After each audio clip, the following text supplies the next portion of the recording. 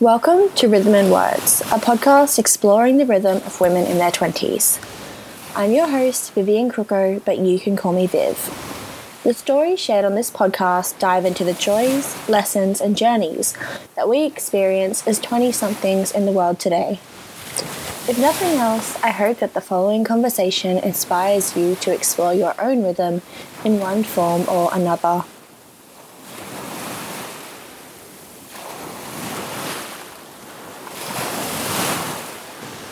Hi.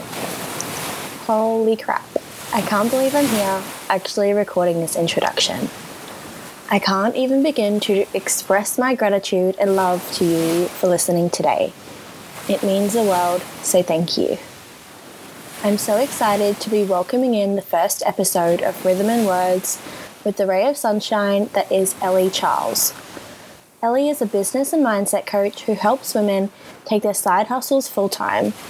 And as you hear this, I'm a member of Ellie's 3-month group coaching program and mastermind.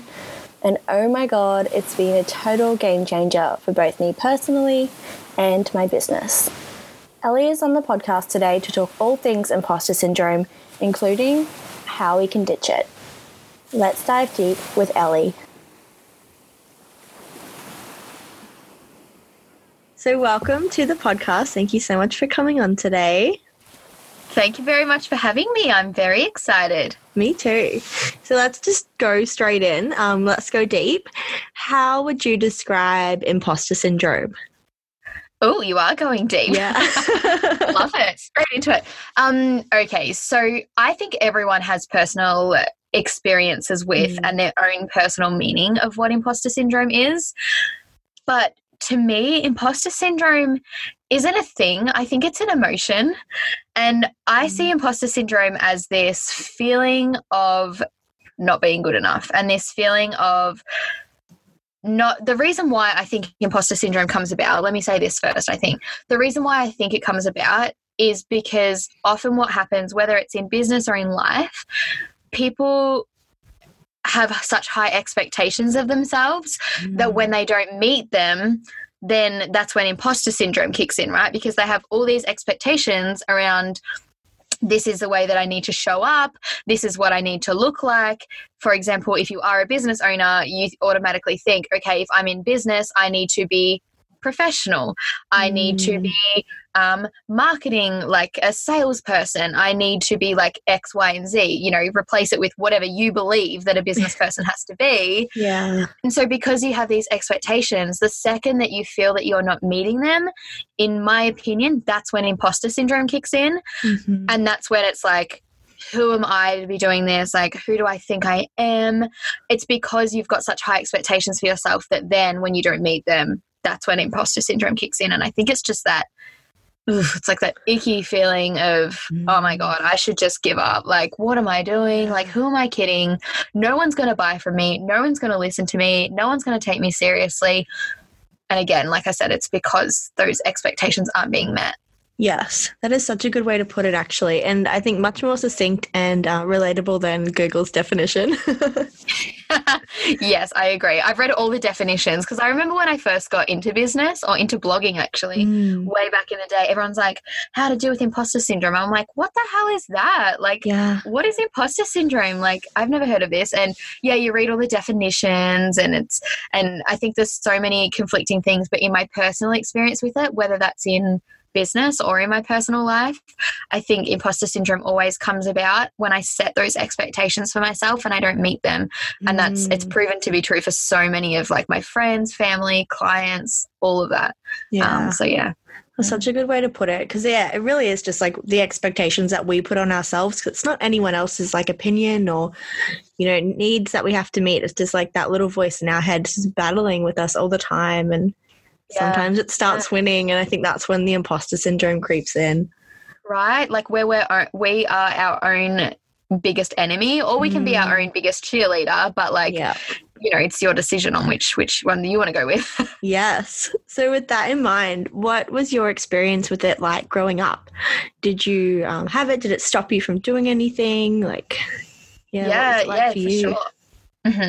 So for me, like in terms of, you know, that feeling of, you know, almost not good enough and wanting to feel like I needed to almost fit in, because that's a really big part of imposter syndrome is, you know, feeling like an imposter, feeling like an outsider, even when you're surrounded by a group of people. And for me, that was always the case, especially during high school. That was a really big thing for me, feeling like, I think it was year 10. So I had year 10, 11 and 12. I moved to a new school in the same town, but I moved to a new school and I was like, okay, I'm in VCE now. And for me, that's when imposter syndrome really kicked in, because I went from a school that had 30 people in my year level, right? 30 people in a year level to probably like 300 in my year level. Like, wow, you know, like it was a big shift for me. And so when that happened, like it was the most exciting moment ever, don't get me wrong, but it was also a moment in time that I think I had no idea at the time that I was going to go through so much imposter syndrome, in a sense of, holy crap, I'm surrounded by so many people. Where do I fit into this?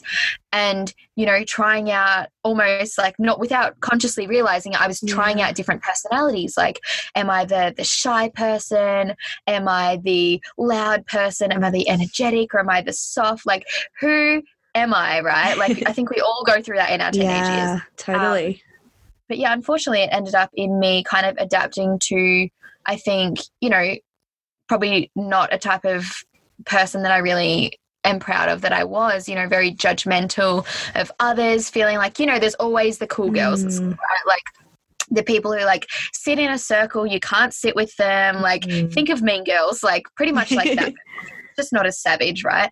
But essentially that's the type of person I felt I had to adapt to if I wanted to be seen as someone that people liked. And what I didn't realize was, as I was sacrificing my integrity, and at my core, the really like caring, humbling, like I just want to serve people, I just want to help people, I was really suppressing that part of myself to feel like I had to be something else, so that then I didn't have imposter syndrome. So like I met that need to like not be an imposter by mixing probably with a crowd that I normally would not ever want to hang out with, which then I ended up going through bullying, so that, which in a way, like, yeah, shit at the time, but like, you know, looking back on it, even after a year or so, it was the best thing that could have happened. And that's because there was a mismatch. Like I said, I was hanging around people that I wasn't meant to be hanging around. Like I meant for bigger and better things, to serve people. And if I had stayed in that environment, you and I wouldn't be sitting here having this conversation. So yeah, that's so true. And I think it's such an underrated time as well. Like you look at high school and you look back and you're like, oh God, you know, it was just a bit of a mess. We're doing this, we're doing that.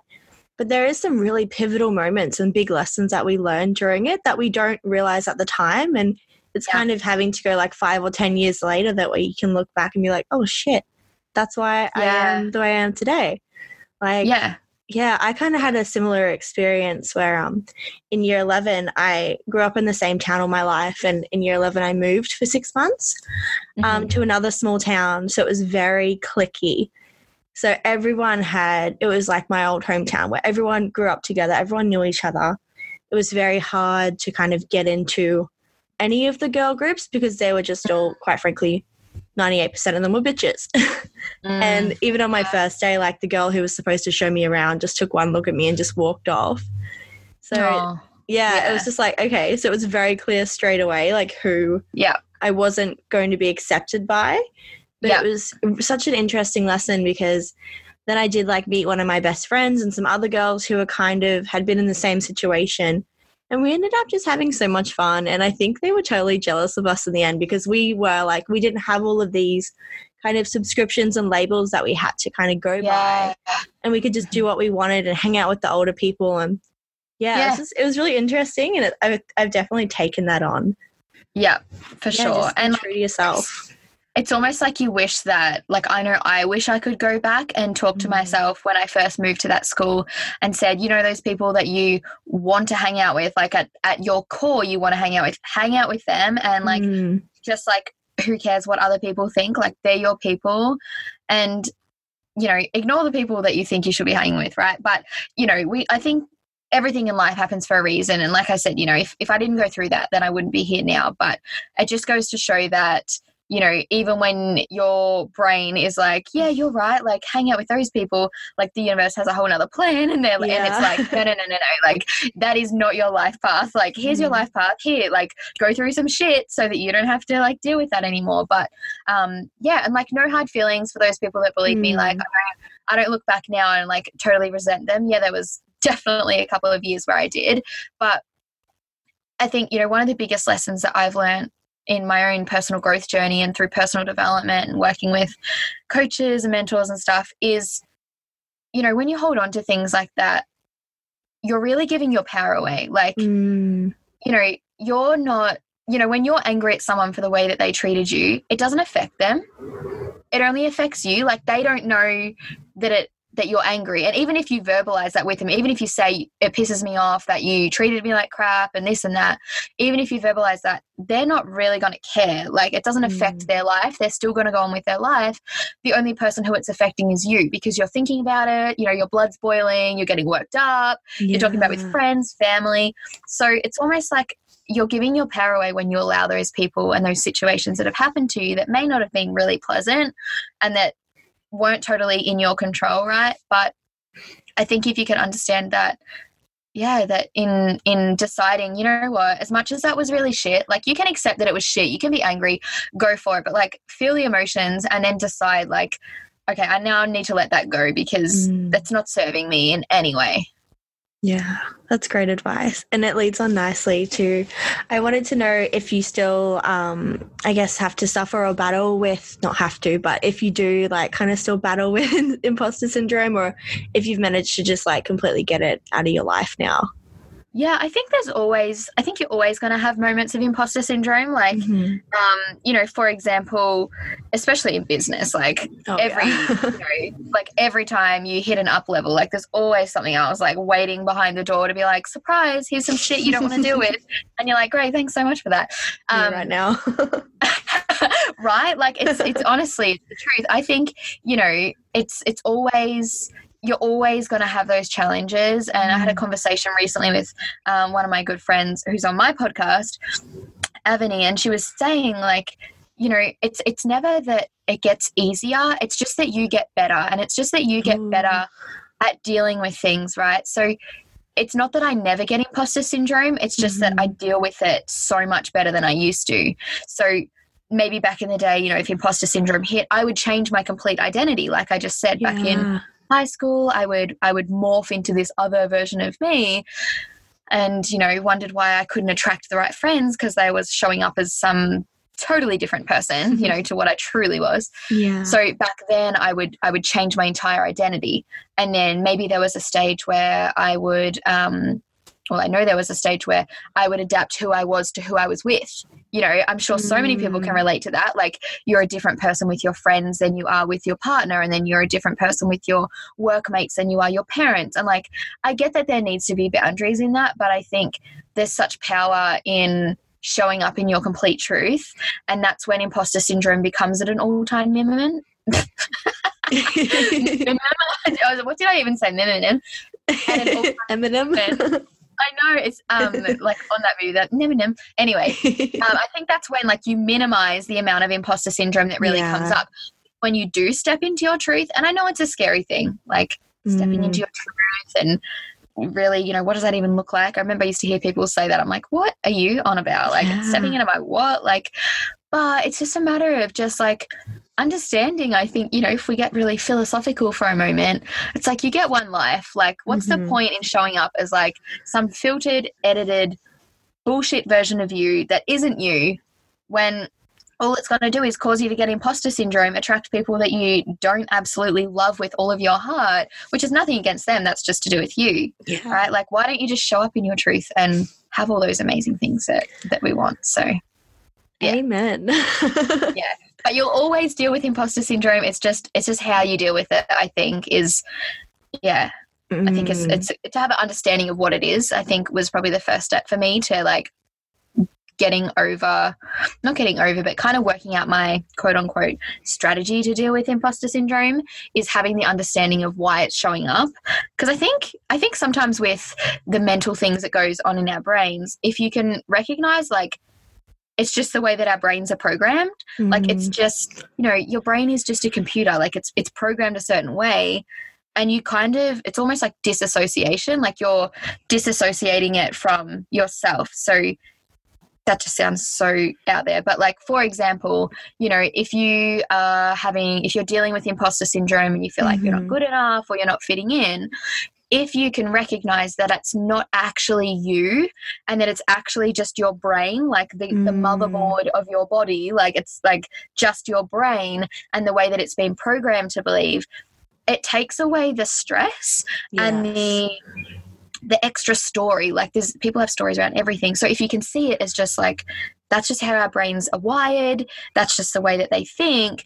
I'm not going to fall victim to this bullshit over and over, like calling the bullshit on it. And then that's when you disassociate yourself and it's less stressful when imposter syndrome comes up. Cause you're like, I almost laugh at myself now. I'm like, are you serious? Like, come on, like, shut up. Like, I'm literally saying this shit to myself because I'm like, oh my God, this old story again. Like, are you serious? So it's almost making it harder. Yes. Well, I think it's been about a year or so, maybe nearly 2, where I've been doing that thing where I'm like, it's just my brain. Like my brain is acting this way and it's not me. And yeah, it's made such a huge difference. And especially like processing emotions and especially like fight or flight response. I used to have a very tightly wired flight or flight response where I would just, want to react so intensely. And now I can be like, that was just my brain. Like, it's okay. I'm not choosing to do that. Like it can think that, but I'm going to do this. And it's been a game changer. Yeah. What you said is so correct though. I think sometimes people think that there is a magic formula. Like I think if there was a magic formula for, you know, completely avoiding imposter syndrome, like I would have published that shit by now. Like I would have said, here's the freaking formula. But like you said, you know, you chose, like you're choosing to not fall into that. Like, and that's the biggest thing that so many people come to me and they go, how do I deal with this? I'm like, or how do I stop feeling like this? And my answer will always forever be, choose to not feel like that. Like as much as that sounds so simple and some people will be like, I completely disagree. You can't just choose to feel a different way. My partner says it to me all the time. I'm like, you can though. You can choose, right? Like you can definitely choose. But I mean, if I had told myself that 5 years ago, I would have laughed in my own face. But now, you know, I think just having that understanding, I'm just like, no, I'm choosing not to fall into that shit. Yes. And that's such a good point about you have to kind of be ready to hear it as well.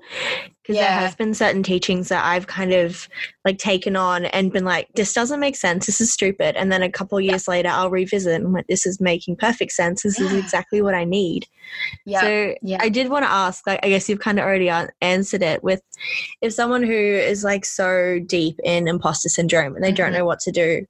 And I guess they're not ready to hear like you can have a choice. What would you suggest for them, like, to kind of start working through it? Yeah, one of the first things I would say is immediately surround yourself with people where you can be yourself, because the more that you practice being yourself, which sounds so weird, but just trust me, the more that you can practice being yourself and just enjoying your life, showing up, you know, if you have a ridiculous laugh, if you snort when you laugh, like whatever it is, if you stutter, like, any way that you can show up as yourself, start hanging out there and with those people as much as you can, because then you're going to start to form the habit of being able to show up like that. And soon you will find, like it will take time, but soon you will find that showing up like that in all areas of your life, whether that is in a business or it is at school or university or in your job or with your family, friends, partner, whatever, it becomes a lot easier because you've built the muscle, right? Like you don't go to the gym and pick up a 70-kilo weight and expect yourself to like do 50 whatever. I don't go to the gym, so I don't know that. Let's say curls. Yeah. Reps. There we go. Reps. That's a good one. There you go. Yeah, you got it.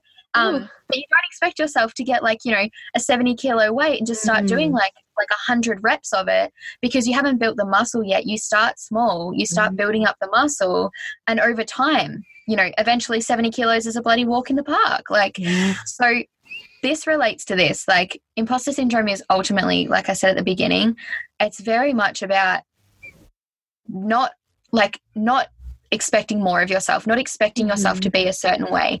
Because as soon as you take off those expectations, like, it's like peeling back the layers of like, I should be like this, and people that are smart look like this, and successful business women look like this. As soon as you take away all of those bullshit beliefs, right, that society has conditioned us to believe, and that's just a part of our brains, right? As soon as you take them away, all of a sudden you feel so much lighter. So the first step is surrounding yourself with those people that you can be yourself around. The second thing is, I would say, start to consciously notice when you're in a phase of imposter syndrome, because sometimes you can be in it and not realize it. So I think if you can notice, if you can go, okay, maybe you say something, or you have a belief, or say you put on an outfit that you love, and then you're like, oh wait, but I'm going out for dinner with those people. I don't know that they'll really like this. I'll get changed. Consciously go, hold on, wait, I'm making this decision from imposter syndrome. I should wear what I've got on because that's what I want to wear, right? Like, does that make sense? Something simple like that, where you can consciously notice it, because that's when you can make the choice. I think, the idea of being able to just consciously just choose to change your emotion might seem overwhelming for some people. But if you can consciously catch yourself when you're about to fall into imposter syndrome, whether that is in a conversation and there's something you really want to say but you hold back, or if it is in the clothes you wear or the services you offer in your business, whatever it is, consciously catch yourself and start to notice how often you're doing it. And again, it's like a muscle. The more that you catch yourself and stop yourself from falling into the trap, the more that you build the muscle. And eventually you get to the stage where imposter syndrome is like, rather than it being, like a supersized McDonald's meal, it's like not even a Happy Meal. Like, it's so small. Like, it's like one chip, right? Like, rather than the whole freaking restaurant. That is such a good way to put it. And I like that you mentioned like dressing, because that has been something that I've always had to kind of deal with and work on, like with imposter syndrome. Because, coming from a small town, I was the person who dressed alternatively, compared to the rest of my friends, which was fine. I had a very unique style and I owned it. And it was really interesting because at home I was fine with it, didn't give a crap about anyone's opinions. And then I moved to Cairns, which is it's a small city, but it's much bigger than my hometown. And I get it so much more now, like wearing an outfit that's a little bit out there, or, that would fit in perfectly in Melbourne. But I just get I almost get like locked up and being like, oh, I don't know if I can wear this out. People will stare at me, blah, blah, blah. And it's just that imposter syndrome and having to continually be like, who cares? It doesn't matter. Like, you like it, you wear it. That's it. Yeah, for sure. Definitely. I was like that. Like, I know you said some examples of imposter syndrome that might have come up for me, which I didn't really answer, by the way. Okay. Well, I was indirectly. But like, one example that I just thought of with what you just said is when I went full-time in business and I wanted to have a brand photo shoot. I was like, I should go out and buy like all these clothes. Like, maybe I should get like a blazer, because, you look on Pinterest for all these ideas. I was like, I should go get a blazer and like some like really cool pinstripe pants and like high-waisted jeans and all these things that I saw full-time business owners wearing. And I was like, what am I doing? Like, that ain't my style. Like, my style is pajama pants and like it's literally party down the bottom and like professional at the top. Like, I will do my hair and makeup, wear it like, I've just got a t-shirt and a cardigan on, but typically speaking, that's what I wear in my day-to-day. Like, if you saw me at the supermarket after I finished my day job, well, not my day job, but like my day job is my business, right? Your day. You saw me after work, then you would see me in the exact same thing. I would still be in a cardigan and a t-shirt and leggings, or my Ugg boots. I often wear them to the supermarket. So nice. I thought like, I need to wear these nice blouses and blazers and pinstripe pants and like high heels and red lipstick. Don't get me wrong, I do love a red lip like every now and then. But that was one of the things that I found, like, personal style is definitely like, that's a whole nother thing. But personal especially in really business. it really does reflect like who you are. And I think, having this idea in your head that you need to wear certain clothes to attract a certain type of person, like, but no, I think, you attract really what you are. So I think if you can show up as yourself, you'll always attract people who are attracted to you. Yes, I completely agree. And I love that you mentioned the brand photo shoot, because I actually went through that last month, where I brought like a new outfit. I'm like, okay, it's with a professional photographer. So and it's in this professional venue. So I want to have this outfit. And like the photos are lovely, but I compare it to a shoot I did a few months ago where it was literally at my house wearing clothes that I wear every day. And I can I look so much more comfortable in the clothes that I'm wearing every day. And I'm like, that's me. Like, that's the person, not this person who wears, like, I love the denim skirt, but I do not wear denim skirts every day. Not practical when you're sitting down for 10 hours. No. So, it's just really interesting to be like, that was cute, but that was like maybe 60% me. Whereas I want to be 100%, especially in business. Like, you want to show up as you, just you, because your audience will get confused. Yeah, for sure. Because otherwise what happens then is if you show up as this other version of you, as this like morphed version of you that's kind of you but kind of not, guess what? You're going to attract people to that person, not to you. Because although it's you, like this is so just insane, but like although it is you acting that way and looking that way and being that person, people are attracted to those characteristics, that personal style, their traits, not you. Like, so when you show up as you, that's when, like, I'll put my hand up and say, like, when I showed up as more of that professional, like really filtering myself, not saying the things that I would normally say that people probably laugh at, but I'm like, whatever, it's me. When I showed up from that really, maybe 70 to 80% me, even that far, like I would attract some clients that were like super dream clients. I would attract some clients that definitely weren't. And it wasn't until, mid 2019 or maybe like second quarter or third quarter 2019 when I really showed up as just me, that like women like you, like dream clients really came into my life and were just like,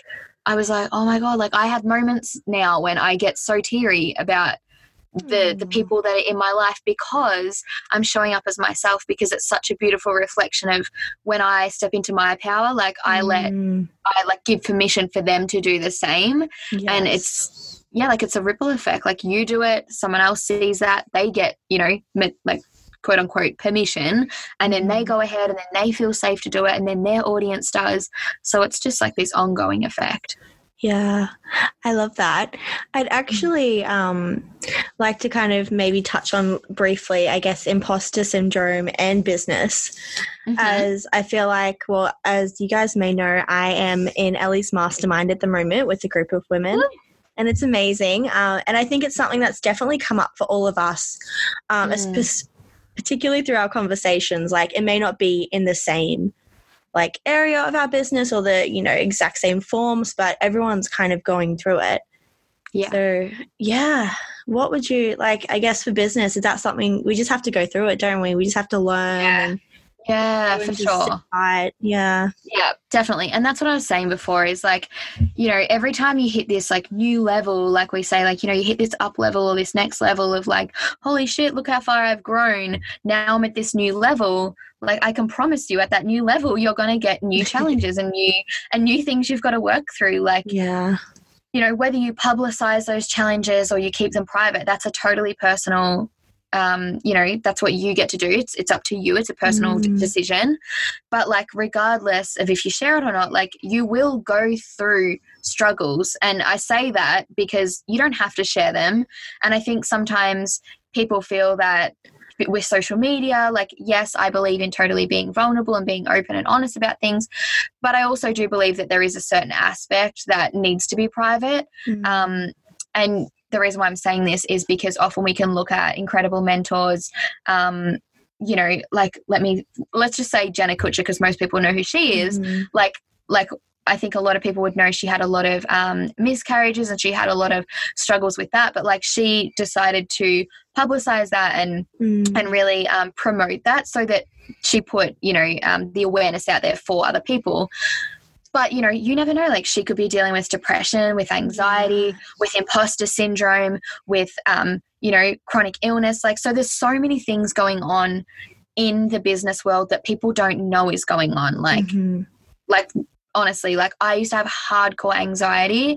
I got rid of majority of it before I went into business, luckily enough. But for all you guys know, like I could have the worst anxiety in the world. Like I recently went to Tony Robbins, Unleash the Power Within in Sydney, and the thought of walking in with 7,500 people I didn't know, walking into that room, not knowing anyone. There was people there that I knew, but walking in by myself, like I had a mental breakdown the night before. I was bawling my eyes out. Like, so the thought of that, like, and people just don't know that. I mean, I've shared it now, but you know, I think it's just important to realize that you aren't alone.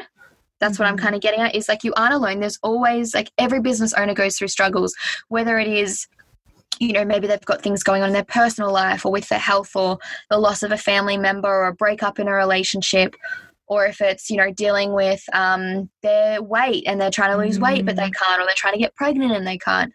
There's always something going on in people's lives, and I think it's just good to have that acceptance that you don't have to have your shit together 24/7. Like, I think people think the second you go into business, all of a sudden, like, you make all this money, you work with all these clients, and that means automatically that your personal life is perfect, but it's not. No. So, yeah, I would just say having that understanding of what it is really does help, but just, I think it just comes back to just acceptance of yourself, really, when you think about it. Like, accepting yourself, you know, getting rid of those expectations that you set, that helps a lot, and understanding that no one has their shit together. Because you can bet your ass, every time I go to launch a new thing, I'm like, oh, should I, shouldn't I? Will anyone join? Like, you know, and I still have that. And like, you know, some people, like, you might even think, are you serious? Like, no way, like, you're killing it, right? And then there's people out there that I think that of. I'm like, oh my God, like my coach and her coach, like, oh, you guys must, like, never have any problems. Like, you just are amazing. And they're like, oh my God, no, girl, like, I've got all the problems. So it's just humbling, I think. It's just humbling to know that everyone has their shit going on. We're all humans. Yeah, that's really good advice. And I think it's a really big lesson I've learned, especially through the mastermind and another group coaching I did.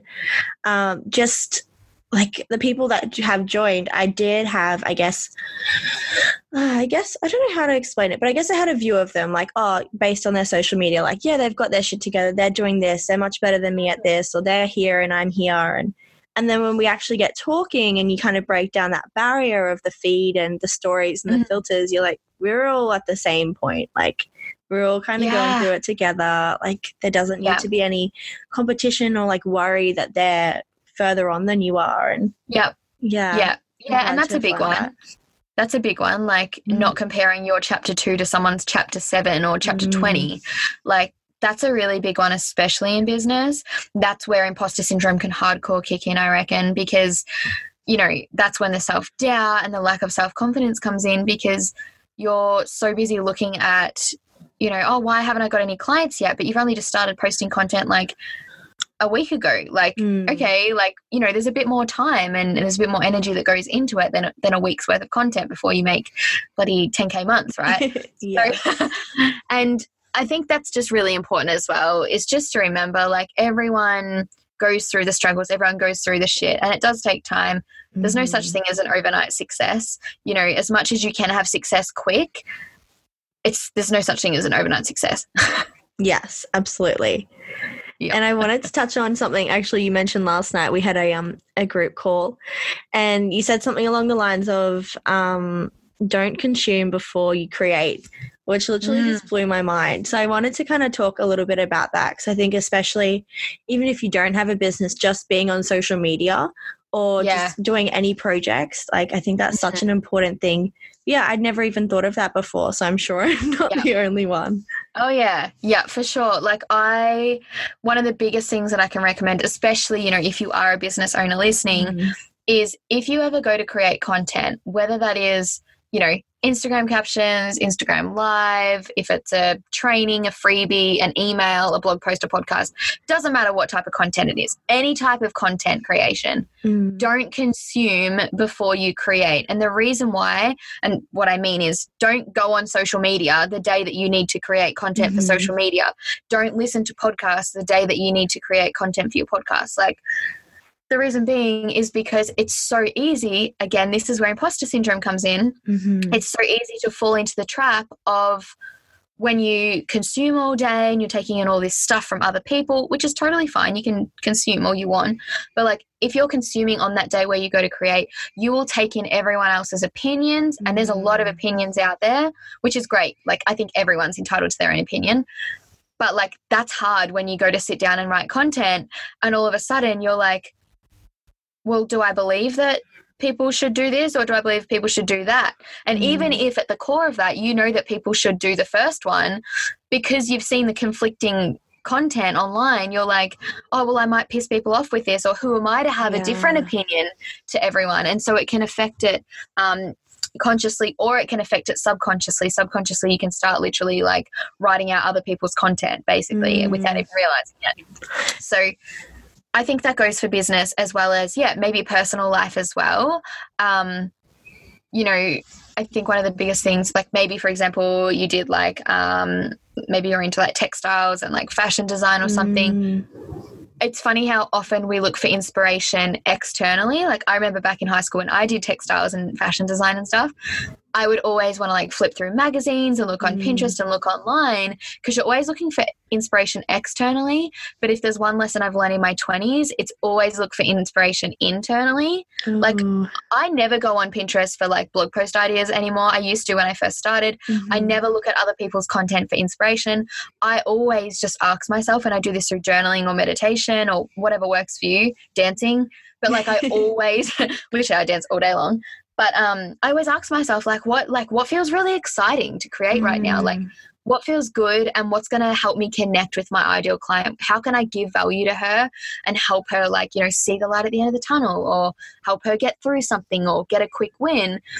Because I think sometimes when you consume so much, you just kind of become this, like, working robot of, like, I'm just, like, pumping out the same shit as everyone else. And that's when you kind of blend in, I guess. Yes, that's such a good point. And kind of, I guess, following on from the inspiration, I've found that especially like as a writer, I've had to kind of gradually unfollow a lot of copywriting accounts, not because I don't love them. Like I genuinely respect their work and think they're amazing. Yeah. But I was getting the imposter syndrome and I'm like, you know what? They're still there. You can touch back in if you need advice or anything, or you can still message, but you don't need to see them all the time, especially when you're working on your own stuff.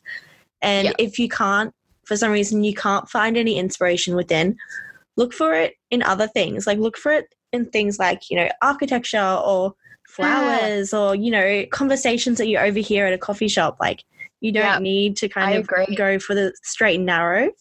And I find that's where my best work comes from, like the randomest situations. And I'm like, yeah, damn, this would be a great like blog post or Instagram caption or whatever. Yeah, exactly, for sure. Like, I can't tell you the amount of ideas that I've got for, like captions. I remember I went out for a drive one day. I was having a really shit day. And I was like, I'm feeling this day, like, hardcore. Like, I'm feeling this shitty emotion. I'm just going to shut the laptop and leave. And I remember I went and bought flowers. I went for a drive. I went to like a gift shop and I was just looking around in there. I think I bought a few things. And then on the way home, I remember seeing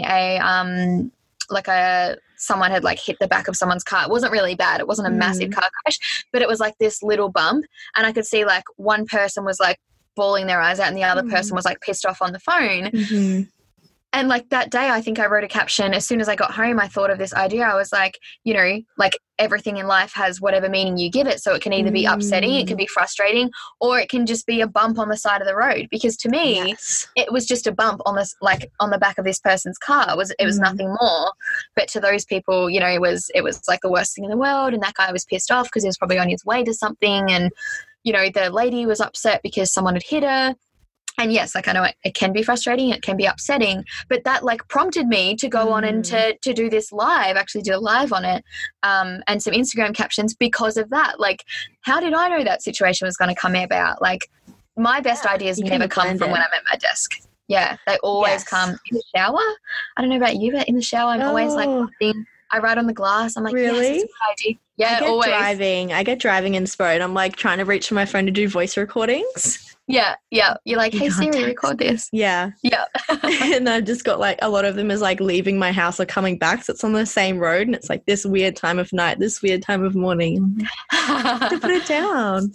Oh, I love that so much. Yeah, all my ideas always come like in the bathroom. Like the idea for the mastermind came to me one night and I was like having a bath. I was like, I want to do something new. And then the idea just came to me and I was like, yes. I was like, I got my phone and like I wrote out like everything, what was going to be included, the type of women I wanted, price points, the name. I was like, boom, done. That's amazing. And that's such good advice. Like if you are feeling like in the trenches of imposter syndrome, like step back and like get out and do something different or do something nice for yourself and just kind of come back. Because we can't create or we can't, I guess, thrive if we're not feeling happy and fulfilled. Yeah, you can't create good content if like you aren't feeling good. Like you've got to feel good first. Yes, and it totally shows. So I'm like, if you don't feel great, just don't show up on stories because people can tell. Like it's okay. Take a day. Exactly. Yeah, you're better off to, it's the age-old whatever saying of quality over quantity. Like don't feel like you have to post. Like if you are not in a good energy, you're so much better off not to post. Like everyone can post whatever they want to post online, but one thing I do not do on my social media or through any of my content is just like vent about bad situations that have happened to me or like other business owners that have pissed me off or treated me a certain way. Like I just don't do it. And the reason why, and this is totally personal, but like like you said, people can pick up on energy. And I feel that if I show up from an energy where I'm like venting about something that pissed me off or something that happened, and I'm then passing that negative and pissed off energy to other people. Yeah. So therefore I'm spreading it. And I'm like, I don't want to spread it. It's like a freaking infection. Like the second I'm pissed off about something and my partner comes home, he'll get pissed off and then he'll tell his parents and then they'll be pissed off and then they'll tell their friends and then they'll be pissed off. And then all of a sudden it's this big cycle when I could have just been like, I'm just not going to tell him. I'm just going to breathe, have a bath, get outside the situation and move on. And then the rest of the day will be great. So yeah, I think that's just one thing that I like to do is to avoid putting, negative energy out there because I don't want it to pass on to other people. I feel bad doing that. So I'm like, nope, I just will not post. Yes, I'm the same. I think that's why I've really, especially this year, gotten right back into journaling and just doing like the brain dump and anything that is worrying me or that's kind of, spinning or like spiraling. I'm like, just write it out, get it out. And you don't always have to kind of voice your issues. Like it's great when you really need to, but sometimes you just know like, I shouldn't be this, invested or this pissed off about it. Let's just, write it out, burn it if you need to, and just like get rid of it and move on. Yeah, burn it. Like, and that's the thing, back in the day, I wouldn't have been someone that could let something go. Like if you had said to me, this person's going to completely copy your entire business or like something, like say something that like would piss most people off. And then, you have to let it go. I would have laughed in your face. I'd have been like, no, I'm going to go on a rant about it. I'm going to like talk about these people.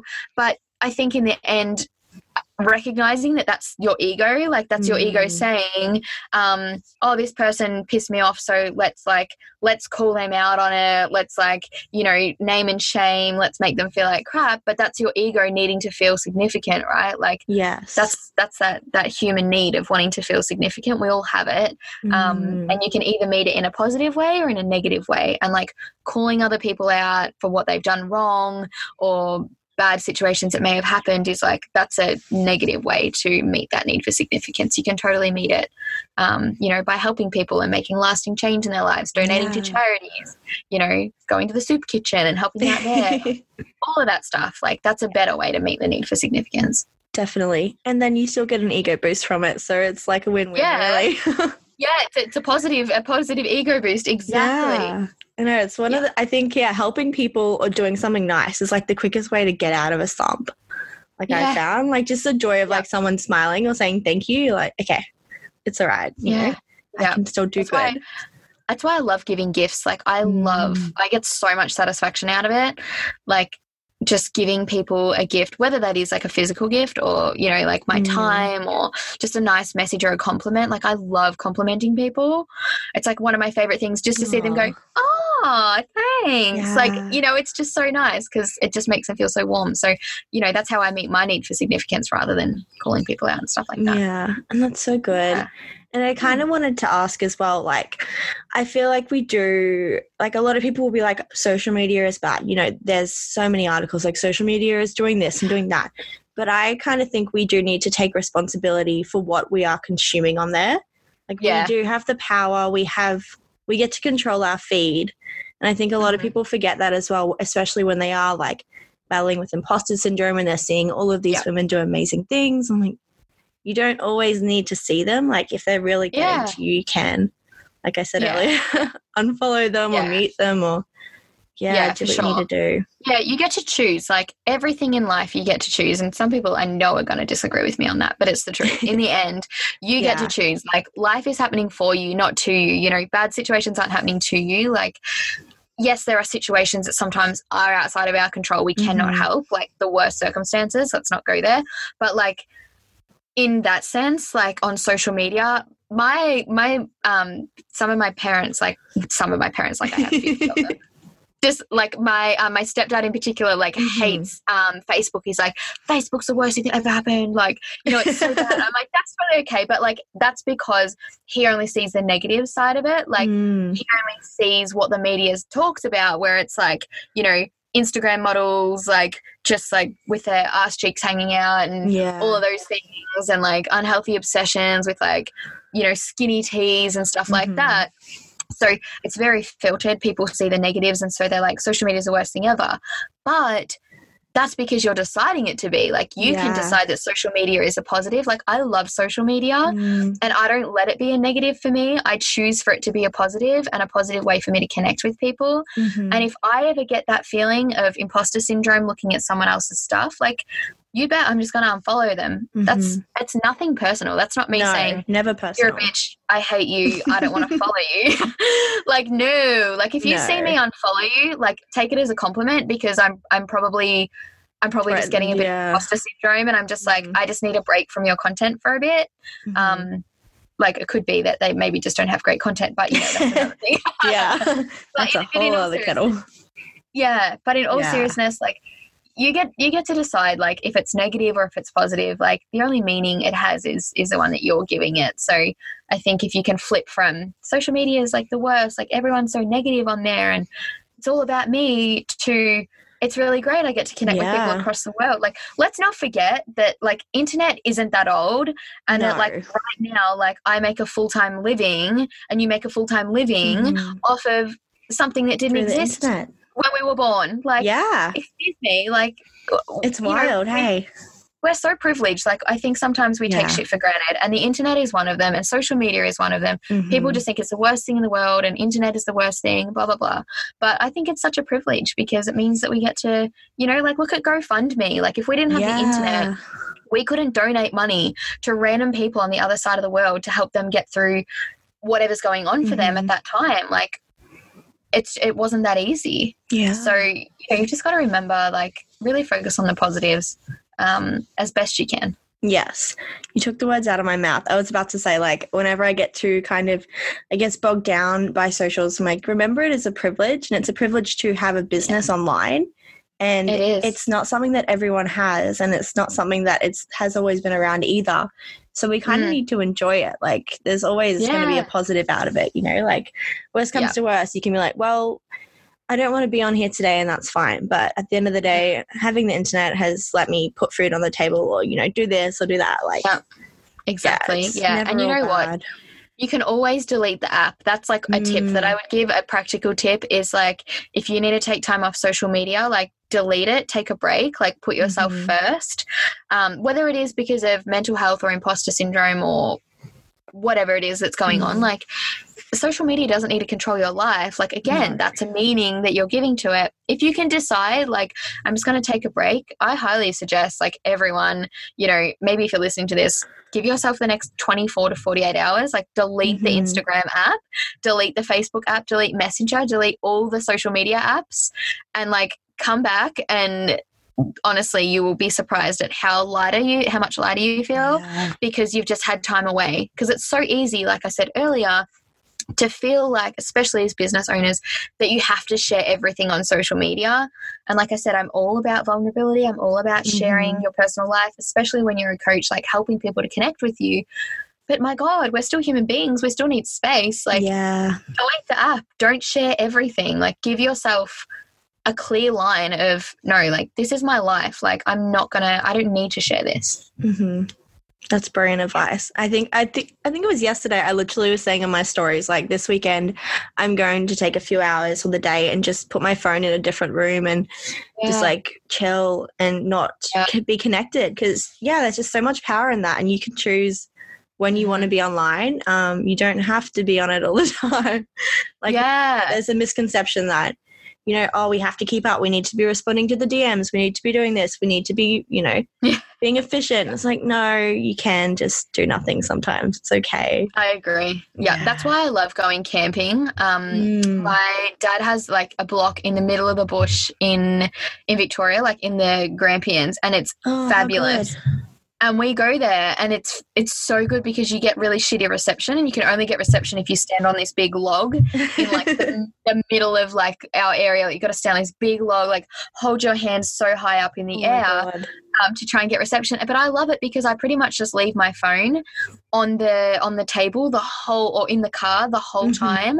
The only time I'm getting out to use it is like maybe to play like Sudoku or you know, something like that, or to take photos because I love taking photos when I'm up there.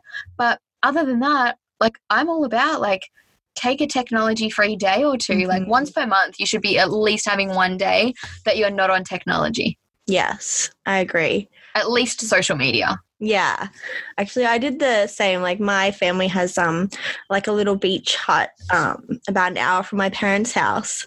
And we went there on the weekend, and I literally only checked my phone because my boyfriend was coming. So I'm like, are you at the boat ramp yet? Yes, no. Okay, see you soon. And like, that was it for like 2.5 days. And it was just so nice. And I came back on Monday, and I'm like, this is just great. And you almost kind of lose that attachment to your phone as well when you just have a break, and you don't reach for it as often as you would if you have some separation. I know. I remember when phones were smaller, and I used to have mine in my pocket, and there was this thing, I can't remember, people gave it a name, but it's where you felt like your pocket was vibrating even when it wasn't. It was like phantom vibration. Like phantom vibration on your leg. Because you think that your phone's going off because you're that attached to it. I'm like, holy shit, like, this is an issue. I need to stop being on my phone. But now they're like, you know, iPhone 8 Pluses that, and the 11s are out now, aren't they, or something? So they're that big, you can't fit them in your pocket. But, you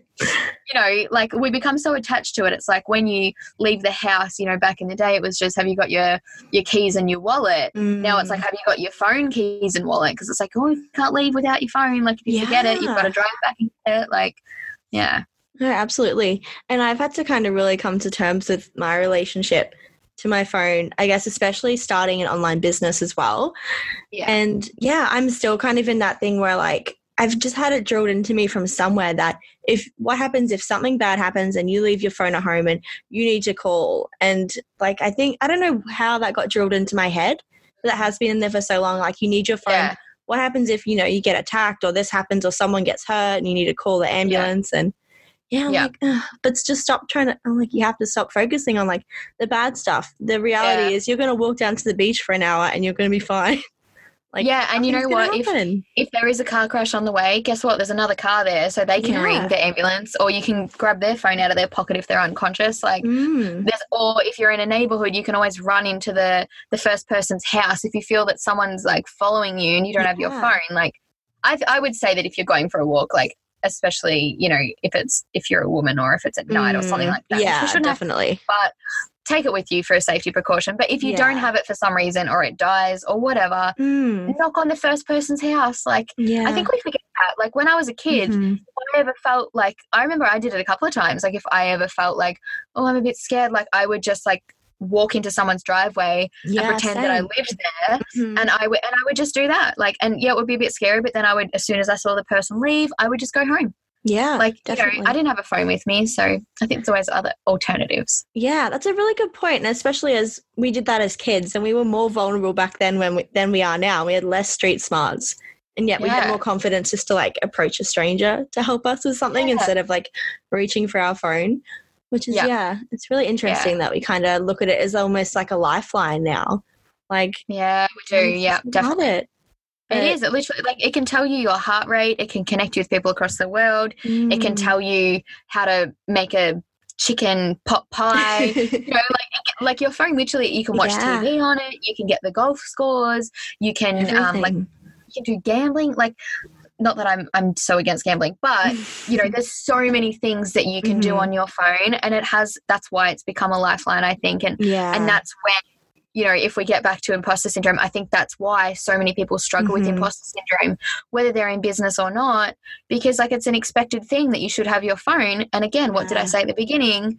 It's the expectations that if you don't meet them, that's when imposter syndrome kicks in. And so everyone expects you to have your phone on you at all times. And if you don't, then they're going to judge you for that. And then you're going to be like, oh my God, like, who am I for thinking I can go to Target without taking my phone? Like, Oh, totally.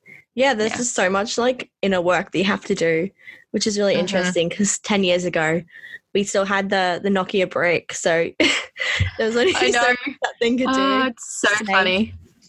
Flashlight, 100 texts a day. Hilarious. So I have a final, question on the imposter syndrome topic before we move on. What can we do for the women in our lives who are dealing with imposter syndrome? And as a friend or a family member or a colleague, we can see that it's really eating at them. Like, what would you suggest or say that we can do to kind of help them as an external source, I suppose? Yeah, as an external source, I would say definitely being there for support is the number one thing. Giving them a safe space to just be themselves. And when I say a safe space, you don't have to say to them, I'm giving you a safe space. You can be yourself here. Like, you don't have to physically directly say that. But indirectly, give them that space. Lead by example. That's my biggest thing in life. Is if you want someone to act a certain way, or you want people around you to be a certain way, or whatever it is, lead by example. Show others that it's safe to do it. It's safe to speak up. I think, if it's a friend or a colleague or a client or someone in your life that you want to help with imposter syndrome, start showing them the real you. There's probably a chance that maybe you aren't. So ask yourself, where can I show up more as myself? And then how can I translate that to them so that they can see, it is safe to be yourself. Maybe you're in the supermarket and your favorite song comes on and you're with them, and normally they would be like, oh my God, please don't dance. Start dancing in the middle of the supermarket. My partner and I do this all the time. That's oh my God, you are so weird. But, I don't really care. I'm whatever. That says more about you than it does about me. I'm going to dance in the aisle. I don't care. I'm that person where I've stopped at a red light, and, people go, oh, when you're singing to a song at a red light, and then you look over and someone's looking at you and you just stop. I'm the person that'll look at you and keep singing. I do it. And that would have scared me ages ago. I love that. But lead by example. When you're singing in the car and you see someone looking at you, keep singing, keep jamming out on the steering wheel, and show them it's okay. Who cares? Life is so much more fun when you do this. Don't you want to come over and have this much fun and this much self-confidence in your own life? Because that's it. People are just oh my God, why would you do that? Because it's outside the norm, but deep down they're oh my God, I wish I could have that much self-confidence. Yeah, I wish I was like that. So lead by example. That's what I would say. Yeah, that's great advice. Thank you. Yeah. So I have a final few questions for you that I've been asking all of my guests. Yes. Rhythm and Words explores the rhythm of women in their 20s. So I would like to know how you describe your own rhythm right now at 24 with a birthday next week. I love that. Oh, my own rhythm, as in how my experience with my 20s, or how you feel at the moment. Are you in a nice flow, or oh yeah, kind of feel out of sync? Life. Yeah, no, I'm loving it. I'm loving my life. Good. Early 20s, not so much. I think early 20s. I mean, I am still technically early 20s, but when I say early 20s, I mean 2021. Yeah. you know, that phase, like, I think I was probably a bit more out of flow still, you know, just out of high school, trying to find what I wanted to do, who I was, all of that. 22 to 23 was very much, I found like, this is what I want to do. This is who I want to be. Started stepping into my truth. Now I feel like, holy shit, I can achieve anything. And I'm really at a point where, you know, after accepting myself fully, I'm like, I can do anything. Like, honestly, like, and anyone can do anything. Like, everyone can. So, I think I'm in a pretty good rhythm right now. I'm like, I don't want this. I think you are too. It shows. You can just tell.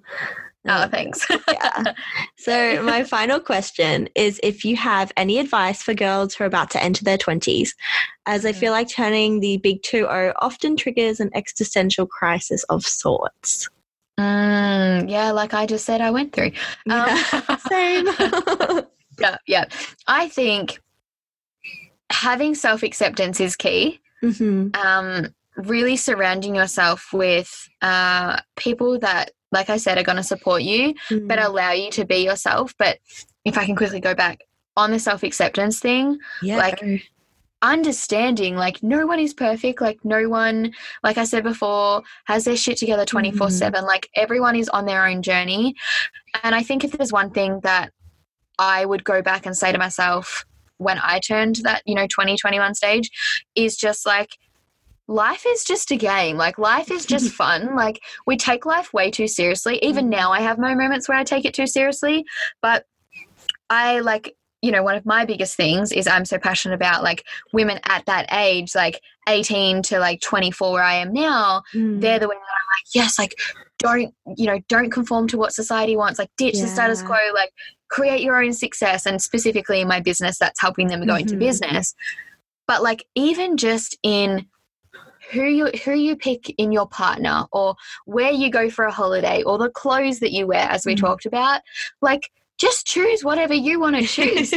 like I think don't take it so seriously. You know, like you said, if someone judges you for what you wear, like, who cares? Like, wear it. If it makes you feel like freaking amazing, like, wear it, have fun, stop taking life so seriously, and just honestly enjoy it, because there's going to be a day where if you don't do those things and you don't enjoy it and you take yourself too seriously, you're like wishing away your early 20s, and you're going to be like 25 where I am now going, wow, I wish I hadn't been so serious. So like, listen to what I'm saying and like enjoy your life.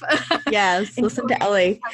I love that you've mentioned like regret, because that's one of the reasons why I started this podcast, is because I was so bored of hearing women like, and you know, it's their own story, which I completely respect, but they're like, oh, my 20s was a shit show, or I regret doing this, or I regret that. And I was like, you don't have to have so much regret. And I wanted to change the narrative and be like, there's so many women having so much fun and doing great things in their 20s. And we still go through all the same shit, but we can still have a good time and enjoy this beautiful period of our lives.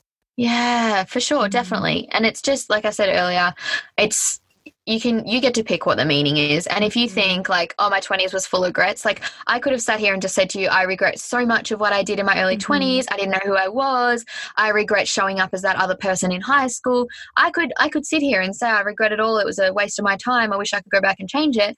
But what I said was, I'm so grateful for it because it led me to where I am now. So you know, I think see the positive in it and really be appreciative. Like, even if it is a shit show, who gives a shit? Like, keep going. Like, we're all in a shit show. Like, just keep going and enjoy it. Like, find the positives, find the lessons, and just enjoy the ride. Like, that's it. Yes, I love it. Well, thank you so much for being on my podcast. It was such a joy chatting to you today. Anytime. Thank you very much for having me. I've loved it. Yay, me too.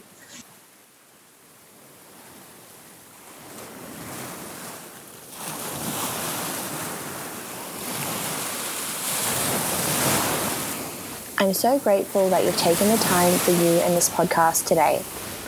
I know how many shows are competing for your love, so thank you for choosing Rhythm and Words. If you like this episode, you can review us on Apple Podcasts and share this story with a woman who needs it. For more behind the scenes, you can catch us on Instagram at Rhythm and Words Podcast, online at rhythmandwords.com, or join the conversation in our Facebook group, Rhythm and Women.